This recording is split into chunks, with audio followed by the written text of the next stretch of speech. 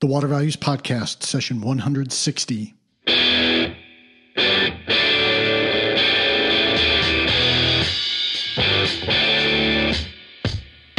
Welcome to the Water Values Podcast. This is the podcast dedicated to water utilities, resources, treatment, reuse, and all things water. Now here's your host, Dave McGimsey.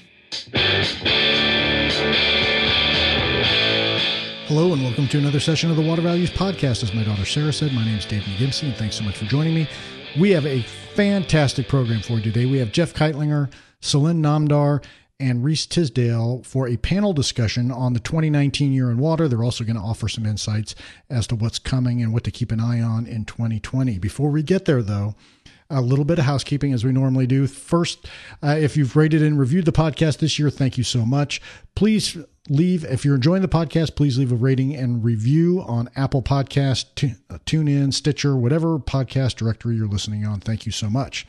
Second item of housekeeping, next year starts a new era for the Water Values Podcast. We're going to have some sponsors. They are market-leading companies. I can't wait to unveil them for you. It's going to be exciting, and I really appreciate the support these sponsors are providing. It allows the podcast to go on. So look forward to next January, where our sponsors will be unveiled. And we're going to kick off the year with a bang with George Hawkins as our guest. Also, I want to give a big shout out to Lydia McWhirter. Lydia has been a little anonymous because she does all the graphic designs on the images that we've used over the years. And she is just a wonderful person, and I want to acknowledge how thankful I am for her support and her providing all the graphic design work for the Water Values Podcast. If you need graphic design work, Lydia is awesome to work with. She's just a great person, a real believer in the water industry. So if you need graphic design work, please consider using Lydia, because she is just terrific. She has a web presence. You can find her on the web at lydiamcwhirter.com. That's LYDIAMCWHERTER.com. That's lydiamcwhirter.com, or just Google her and you'll find her stuff. She's great. With that, let's get on to this fantastic panel discussion, again with Jeff Keitlinger of Metropolitan Water District of Southern California, Celine Namdar of Cisco Systems and their smart cities and water initiatives, as well as Reese Tisdale, president of Bluefield Research. So let's fasten your seatbelts, open the valves, and here we go. Well, Jeff, Celine, Reese, welcome to the Water Values Podcast. It's great to have you on for the 2019 year in review. How are you all doing? Thank you. Yeah, it's great to have you all. You bet. Reese, I want to start with you. I want to ask and kind of probe into what your takeaways for 2019 were in the water sector. Yeah, so your timing is pretty good. Not completely, pretty sure what's happened this past year. I mean, generally, we're going through trends in Bluefield right now, trying to wrap things up ourselves. And the biggest stories or takeaways from the year, and by that I mean what's happened in the news and also what sort of insights or clients asking about. I think in brief, I still have a short list here. And one is water quality. While that's broad, I think I'd say maybe the biggest news item this year from our take is the contaminants of emergent concern, right? How to deal with these contaminants like PFAS. In fact, the lead is sort of picking up steam once again while it's been around for some time, is how to deal with the lead, and we're seeing investments in companies in that space and trying to figure out how to deal with that. Secondly, and Celine can definitely talk about this a little bit more from her take, and that is the digital buzz. The role of digital solutions in water continues, although more recently in Q4 there's been what I would step back might be a little strong, and that is what happened with Fathom and it's going bust over the last couple months. And what does that mean for the digital water sector? Does that in fact elevate the role of platform companies and their ability to withstand the ups and downs of market oscillations? Another, the bigger concern definitely on the utility side and just the infrastructure as a whole is how do you pay for this? This is systems aren't getting any younger by the day. And, how to prioritize what's happening. I think, one issue is, infrastructure week seems to be bust, right? And that hasn't happened. So, the economy is good, jobs are up. So how do we stimulate investment into the water sector? Where is that money going to come from? It's not going to come from rates. We've seen this rising about 4.5% a year over the last 5 to 6 years. So where's the money going to come to address aging infrastructure? As well as addressing resiliency as a whole, that's a very topic of discussion and that needs to be addressed and prioritizing it. And then another thing, this is something that Dave, you and I have talked about, and my last takeaway, and that is there going to be a recession? The tariffs have been in place, and the industrial sector has been feeling some pains from the productivity point and impact to China and global markets. But also, what does it mean for municipalities and cities, and what will be the financial impact on capital expenditures, but also operating expenditures? And I would say, from my perspective, what does that mean for the supply chain? So, in brief, those are basically 5 takeaways: water quality, digital, how are you going to pay for all this, the impact of recession, and then I'd say the bigger topic is resiliency. So, those are things that are coming our way. Yeah. I Rick laid out very nicely about a number of the big challenges. I start with the KC I see as kind of a water manager in the West Metropolitan Water District. We serve 19 million people, and our big sources are the Sierra Mountains for supply and the Colorado River Rocky Mountain watershed. And we look at resiliency that last topic you hit with and adaptation to climate change. Actually, how are the states and federal government going to how do we adapt our infrastructure? We've got the changes, at the local, we're doing our job in Southern California, I see the Bay Area utilities. But at some point, we're going to need some state and federal government to step in and not just we figure out how are they going to help reinvest in this and what are they going to do about the large interstate infrastructure. And so far, we haven't seen either state or federal leadership really step up and really figure out what exactly they want. So that's actually one of the big challenges of 2020. Yes, and I would add that definitely seeing in the marketplace as well as all these challenges such as aging infrastructure and what's happening with climate change and population growth and high cost of maintaining operating facilities has really made several utilities think about how their operations can be more efficient and more effective using digital technology. What we're seeing is that many of our customers, the two worlds of IT and OT, which used to be very separate, are kind of colliding into each other.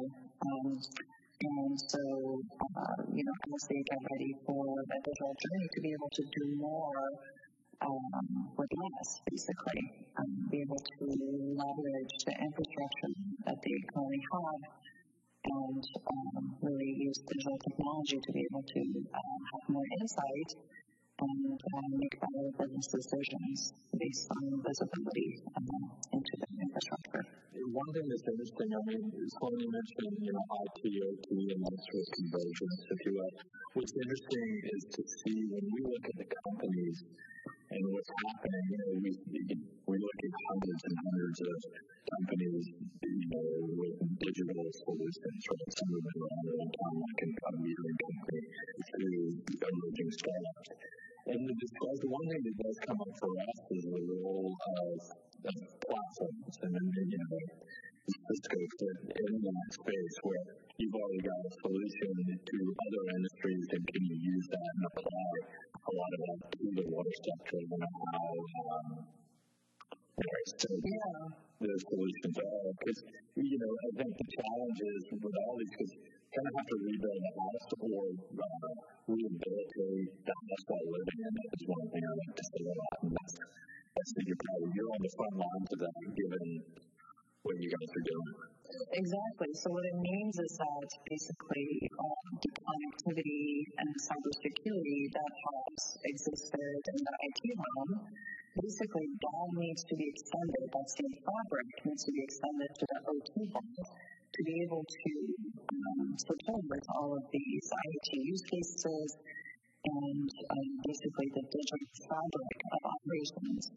And so that's kind of where we see having a very strong foundation, building a strong foundation that is going to allow all of these different use cases to come to life is absolutely critical. And top of mind is cybersecurity. As soon as you open up your systems, as soon as you remove the silos, and as soon as you bring in connectivity to the outside world, what's happening is that you're also opening yourselves up to all kinds of hacks. And so, and with water being such an important aspect for communities and being truly a public health issue, it's absolutely critical to have a very, very strong foundation that basically puts cybersecurity at the top of that. Yeah, so I'm curious in your take on that, Jeff, in terms of how utilities are dealing with cybersecurity. I mean, what do you see as the current landscape out there for utilities? We certainly enjoyed the connectivity we have and the streamlining that this made of our operations. We used to have so many phone calls and daily coordination with who we deliver water to in real time, and we had crews turning on valves and everything all over. And almost all that is now done remote. It's enabled us to be much more efficient, much more effective at being just in time deliveries and mechanisms. It also allows for very openness that someone can get in and control your system. And obviously, you keep your data system completely off the internet and completely off the outside world. But every time we run tests and have people try to hack into it, they always succeed. So it's always a scary world. We are more efficient, but we also are at the same time more vulnerable. And then the other challenge is one of technology has also been very useful in streamlining operations and making us much more effective and efficient. One of the things we still haven't really done is make the big data available to really get out of our planning. Our infrastructure is such steel and concrete and pipes that take years to put into place. And we're trying to use this data to really figure out exactly how to scale our systems for a changing world. And that's something we want to get better at, really using the data to predict how to best most efficiently build our infrastructure that will deal with changing demographics and changing and the climate change issues that we have coming up. Because even once we put our hardware into the ground, it is for a generation, and it's not something that can, even redo that lightly. Yeah. That is a great point, Jeff. And I was going to add that just having the right data and the right visibility it absolutely can inform your future planning and your future infrastructure needs. For example, if we can reduce the amount of gray infrastructure or even green infrastructure, GSI type, that we need to put in, if we have more visibility into what our water system is doing and how we're managing the entire water cycle, then we could possibly save hundreds of millions of dollars in costs building the physical infrastructure that may not even be needed. And then on the other side, the regulatory side too, for example, with consent decree that we have here, for example, in King County, where we can only have one event per outfall, per year, as far as sewer overflow. If that can be maybe a more smart regulation, which gets into the specific elements and specific thresholds and can be monitored on a real-time basis, then maybe we don't need all the tunnels and all the grid infrastructure that to treat all of that overflow. So we'll be able to maybe on the fourth flush of a rain event, maybe the water is good enough to be discharged into body of water, in this case Puget Sound. So I think there's tremendous amount of opportunity for cost savings, as well as really allocating our funds in a better and more efficient way, having the right data and having the right insight. Reese, how does that, kind of the climate and the technology, what are you seeing, market wide from Bluefield Research's perspective? So when it comes to climate, we mentioned stormwater, so following that thread a little bit. From my perspective, it's a white space opportunity for us to help companies. That's a question that's come up a lot, particularly when it comes to resiliency, and that is the role of, I mentioned this where, power, when you're a municipal water authority or utility, you've got a budget. Some of these budgets are laid out over 2, 3, 5, 10 years in some cases for planning. And then, there's only so many dollars in the kitty. So then, if everybody has to adjust and start really addressing stormwater in this time of plans, where's the money going to come from? And so what we're seeing is the advent or the emergence of smart collection systems. So we're seeing companies that are trying to deliver solutions to help utilities better manage the flows of stormwater, whether they're capturing and holding it, anticipating it, because all meteorological data that we see, I was just looking at some exhibits yesterday for looking at the U.S. specifically, the precipitation events are getting larger year over year over the last, I'd say, I think it was 20, 25 years. So it's not a secret. So the question is, utilities can deal with a rainfall event of 1 to 2 to 3 inches, but when it becomes 5 inches really quickly, they have to deal with that. And so it's just trying to how to pay for all this resiliency. And I'd say maybe even taking a step back to see these comments, and that is resiliency to one city is different to another. Jeff is in California, this one is in Seattle, I'm in Boston here. So we all have, our cities have different climatic issues, whether it be drought, to heavy rainfall, to larger storm events, and so on and so forth. So you could include that, you could wrap lead and PFAS stuff in that. It's an issue that's been there for a while, and we have to deal with it. Yeah, and I think you guys are right. It all comes back to the dollars, right? So, and that gets into rates because the infrastructure you're putting in, the technology you're deploying, and the resiliency you're building all requires money. And affordability, water equity has become a real hot topic over the last 18, 24 months. What are some of the strategies we're seeing out there? For example, Jeff, what's going on in metropolitan system from a water affordability standpoint?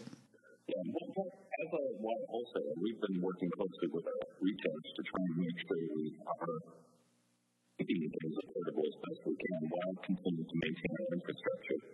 What we did about a decade ago, coming out of the recession and seeing how a lot of adaptation had changed, and what we were saying is our company was a lot more infill rather than people moving out, people moving into cities, and that has helped us on some of our new infrastructure demands.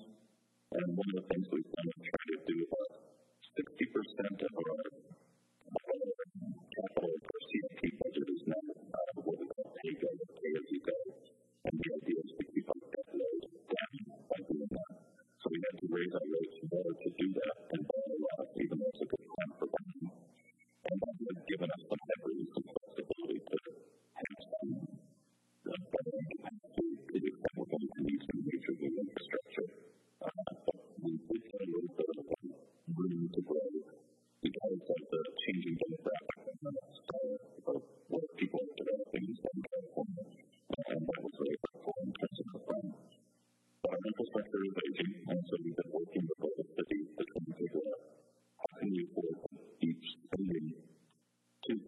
maybe three-fourths of our capital budget on just non-maintenance when 20 years ago it was probably even only a third of that.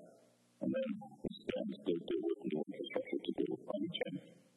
There's a challenge that it's become more expensive, but we have been able to keep 5% a year for the last decade, and that's kind of our long-term goal to keep it within that range. Got it. So, Lynn, what are you seeing from a water equity, water affordability standpoint out in the market? Yeah, so we have come across programs programs that are called low-income payment program that help folks who may need some assistance with their water bills, and so there are many agencies who have that program in place, and so that's one of the assistance programs that I've seen. So. Yeah. Dave, I might add, one thing that came up actually at a meeting in Detroit with a bunch of utilities not long ago, and one of the suggestions that someone made, we see utilities figure out different rate structures for, those who can't, some are based on income, some are based on how much water you use, by blocks, and someone said, what if we looked at what's happening with start plans? Has anybody ever tried to do, pick your plan, right?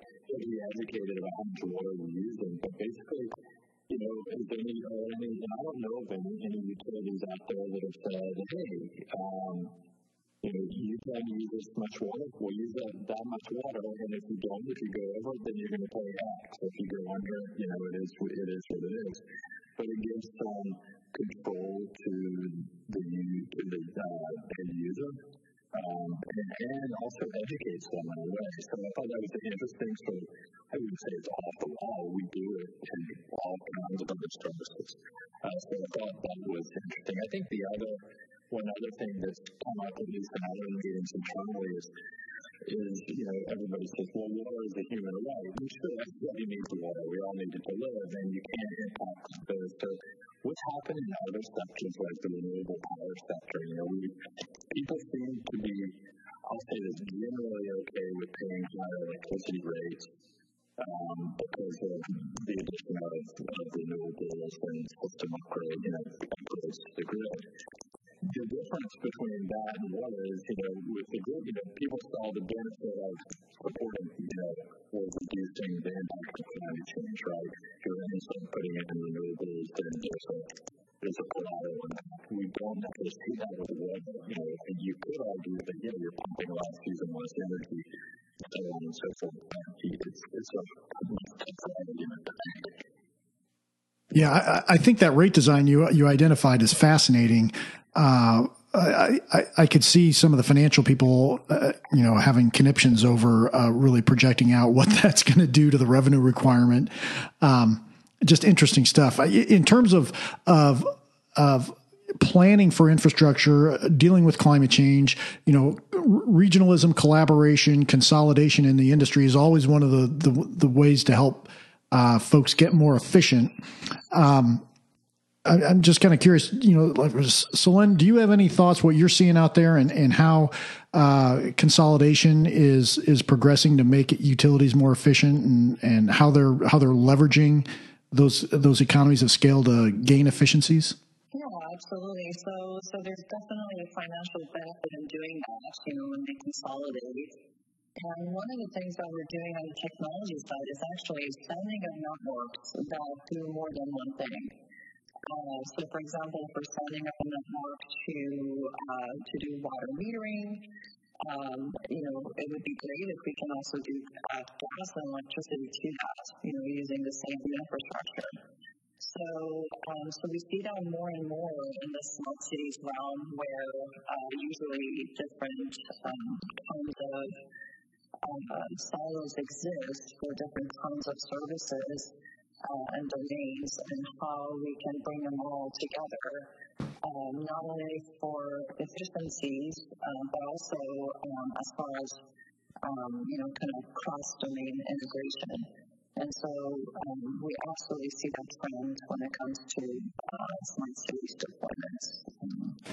Do you see that dictated at the city level? Who's sort of, other than Cisco and partners, who's the sponsor of that? Is it the city or is it the individual infrastructure?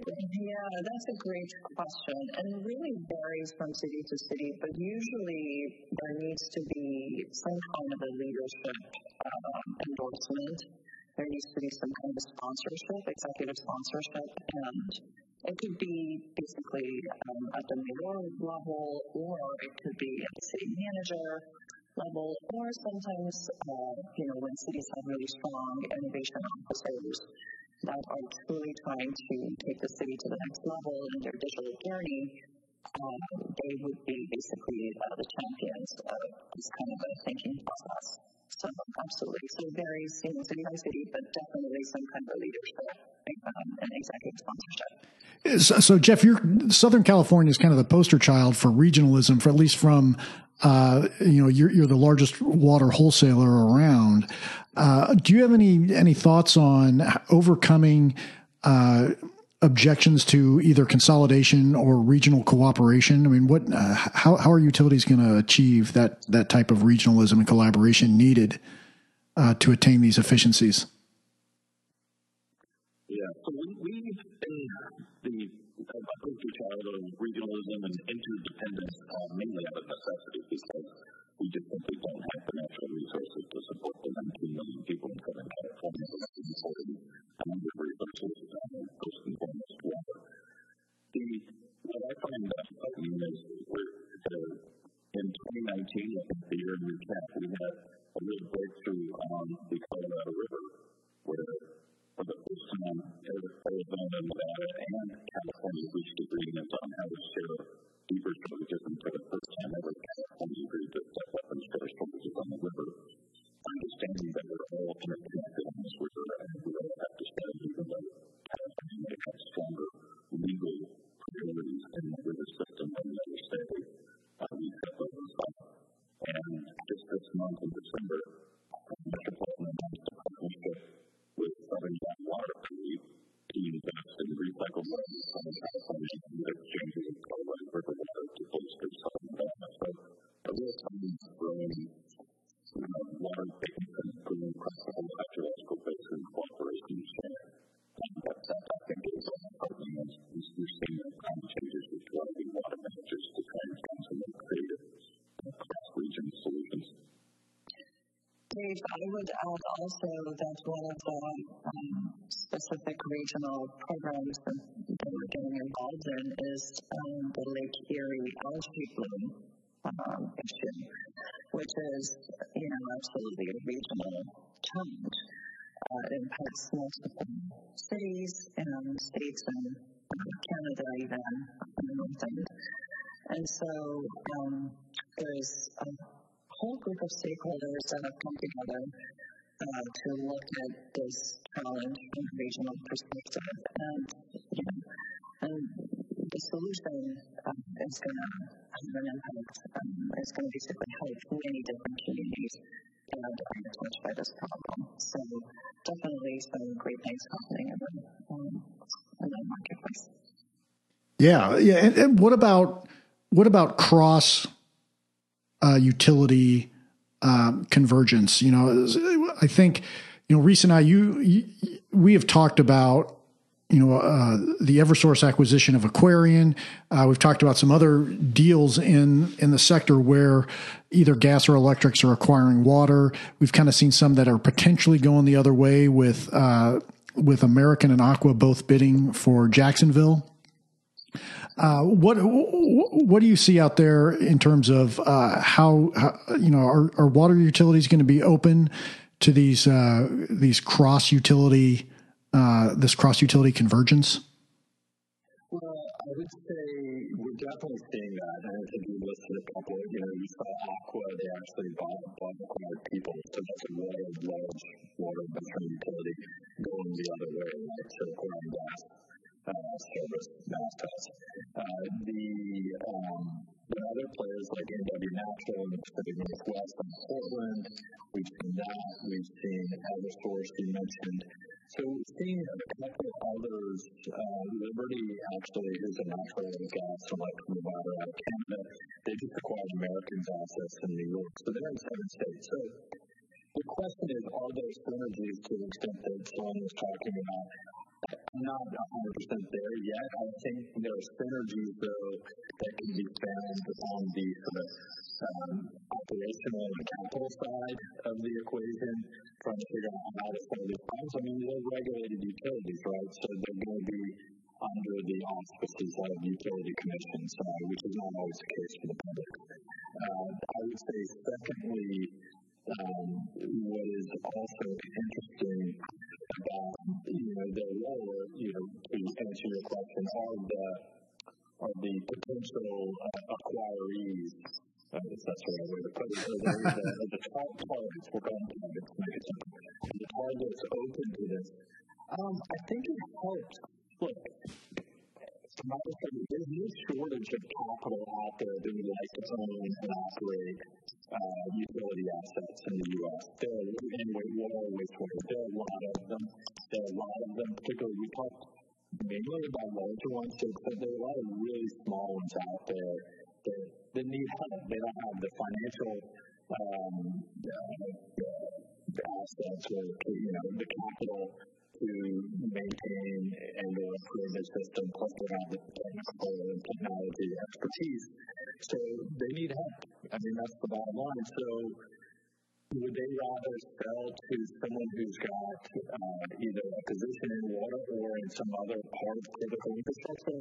Absolutely, I think so. Rather than handing it to a private company, a private equity company that doesn't, because I think they see the writing on the wall, if that's true, it can be true, about, what are they trying to get out of the system as a financial investor. I think that, so we're seeing a number of the smaller systems. So, Central States and Missouri, they've been expanding. So it's happening. To round it out and maybe simple, we don't see the direct synergies there on that, smart city approach at this point. We will see that, I think, going forward, because there are a lot of stakeholders that takes a little while to play out. But, we're seeing, as a whole, we're on track to 115 to 130 acquisitions of systems this year, according to data. Wow. Jeff, any thoughts on this cross-utility convergence from your perspective down in Southern California? I think they have some real opportunities and synergies that sort of a one water approach. California, we have such a different structure. We tied ourselves up with so many complicated rules on showing a nexus between which rate is used for which service. Thanks to our anti-taxing proposals that have been legislated over the last 2 decades, that those types of comparisons become incredibly legally, institutionally difficult, and we found, rather than real consolidation, we have to sort of do ad hoc partnership that was engaging in a recycled water partnership with the Los Angeles County Sanitation Districts, where we're going to work out a simple way we would recycle the water on behalf of them and move that into other jurisdictions, other water retailers. And then with eventually, essentially, it's a 100 to 150 MGB facility, so it's going to be pretty massive, but it has to be done in partnership with other consolidation to the local legal agents we have in California. But, not just in this country, I suppose you would see more consolidation because I think that's what the chiefs are doing. Yeah. Celine, from your systems perspective, what kind of synergies and can this convergence bring us? I mean, do you think the opportunities there to gain a lot of efficiencies? Yeah, absolutely. So when these convergences can happen, they actually bring an opportunity to scale. Whereas if they're kind of smaller outfits, it's a little bit more difficult to scale, especially on a regional basis. So there's definitely great opportunity, especially as we go through the digital journey, as a society. and as a marketplace, those kinds of convergences can be very, very helpful for scaling purposes. I want to kind of bring this to a head here in terms of, based on what you've seen in 2019, Reese, what are you looking forward to in 2020?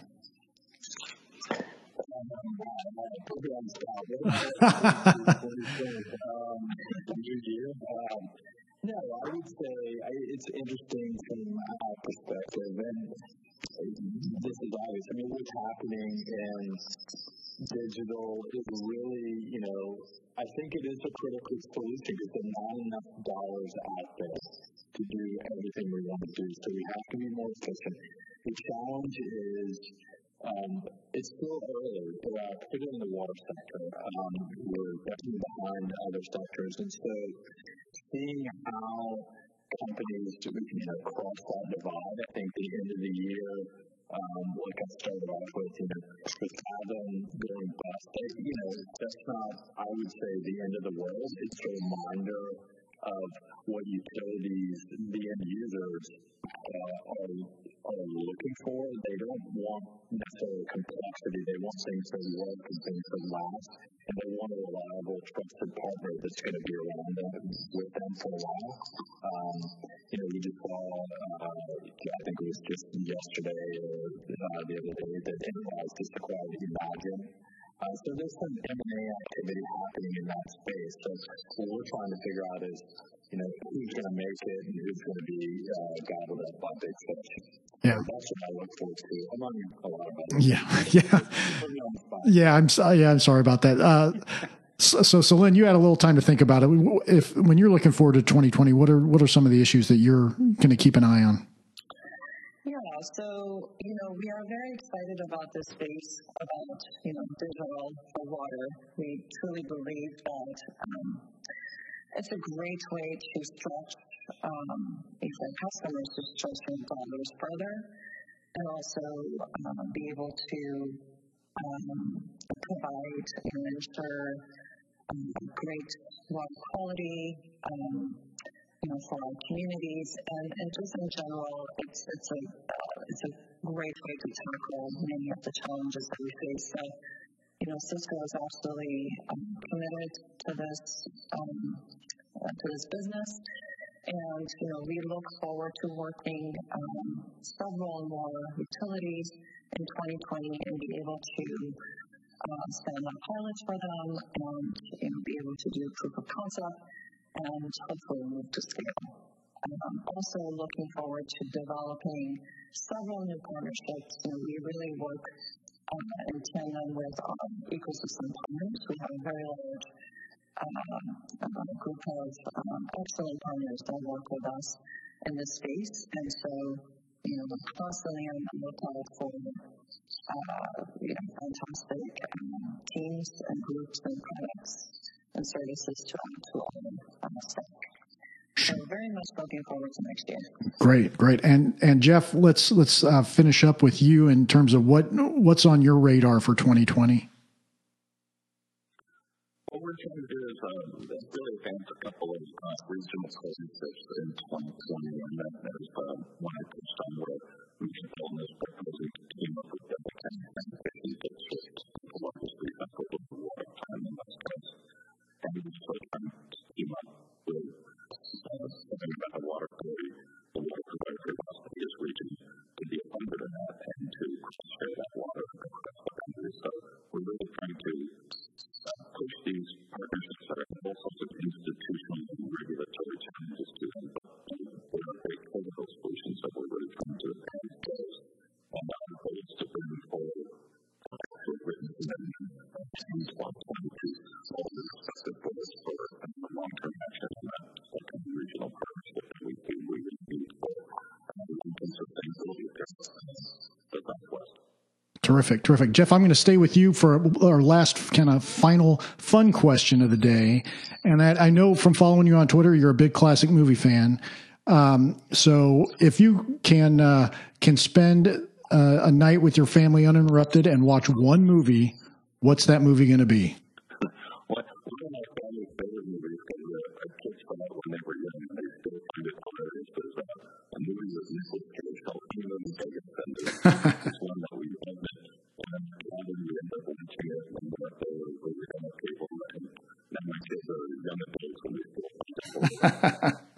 That's a good one.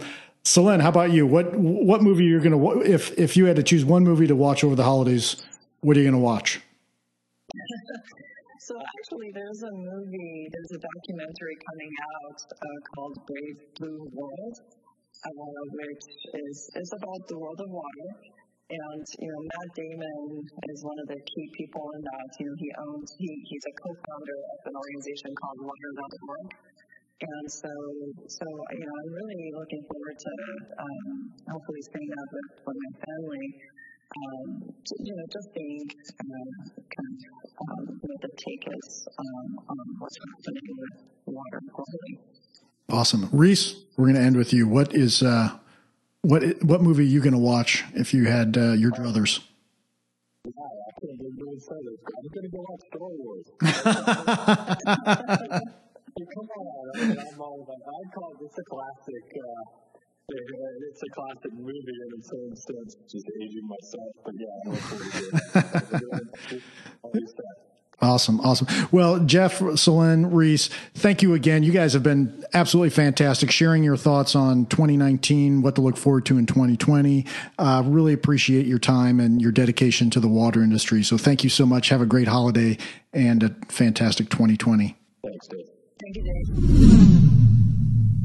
Well, our panelists did just a phenomenal job. So thank you very much to Jeff Keitlinger of Metropolitan Water District, Celine Namdar of Cisco, and Reese Tisdale of Bluefield Research. Really appreciate the time they took to come on the podcast and discuss the 2019 year in water and to provide their insights and kind of give us a preview of what we ought to be looking for in 2020. Well, what interested you about that episode? Please feel free to leave a comment on the show notes. You can get there at thewatervalues.com/pod160. You can tweet at me with the hashtag watervalues at my handle, which is at DTM1993. You can email me at david@thewatervalues.com. And of course, you can sign up for the Water Values newsletter at thewatervalues.com. Well, with that, I wish all of you a happy holiday season. I hope you're having a great one so far, and we'll see you in 2020. So with that, please remember to keep the core message of the Water Values podcast in mind as you go about your daily business. Water is our most valuable resource, so please join me by going out into the world and acting like it.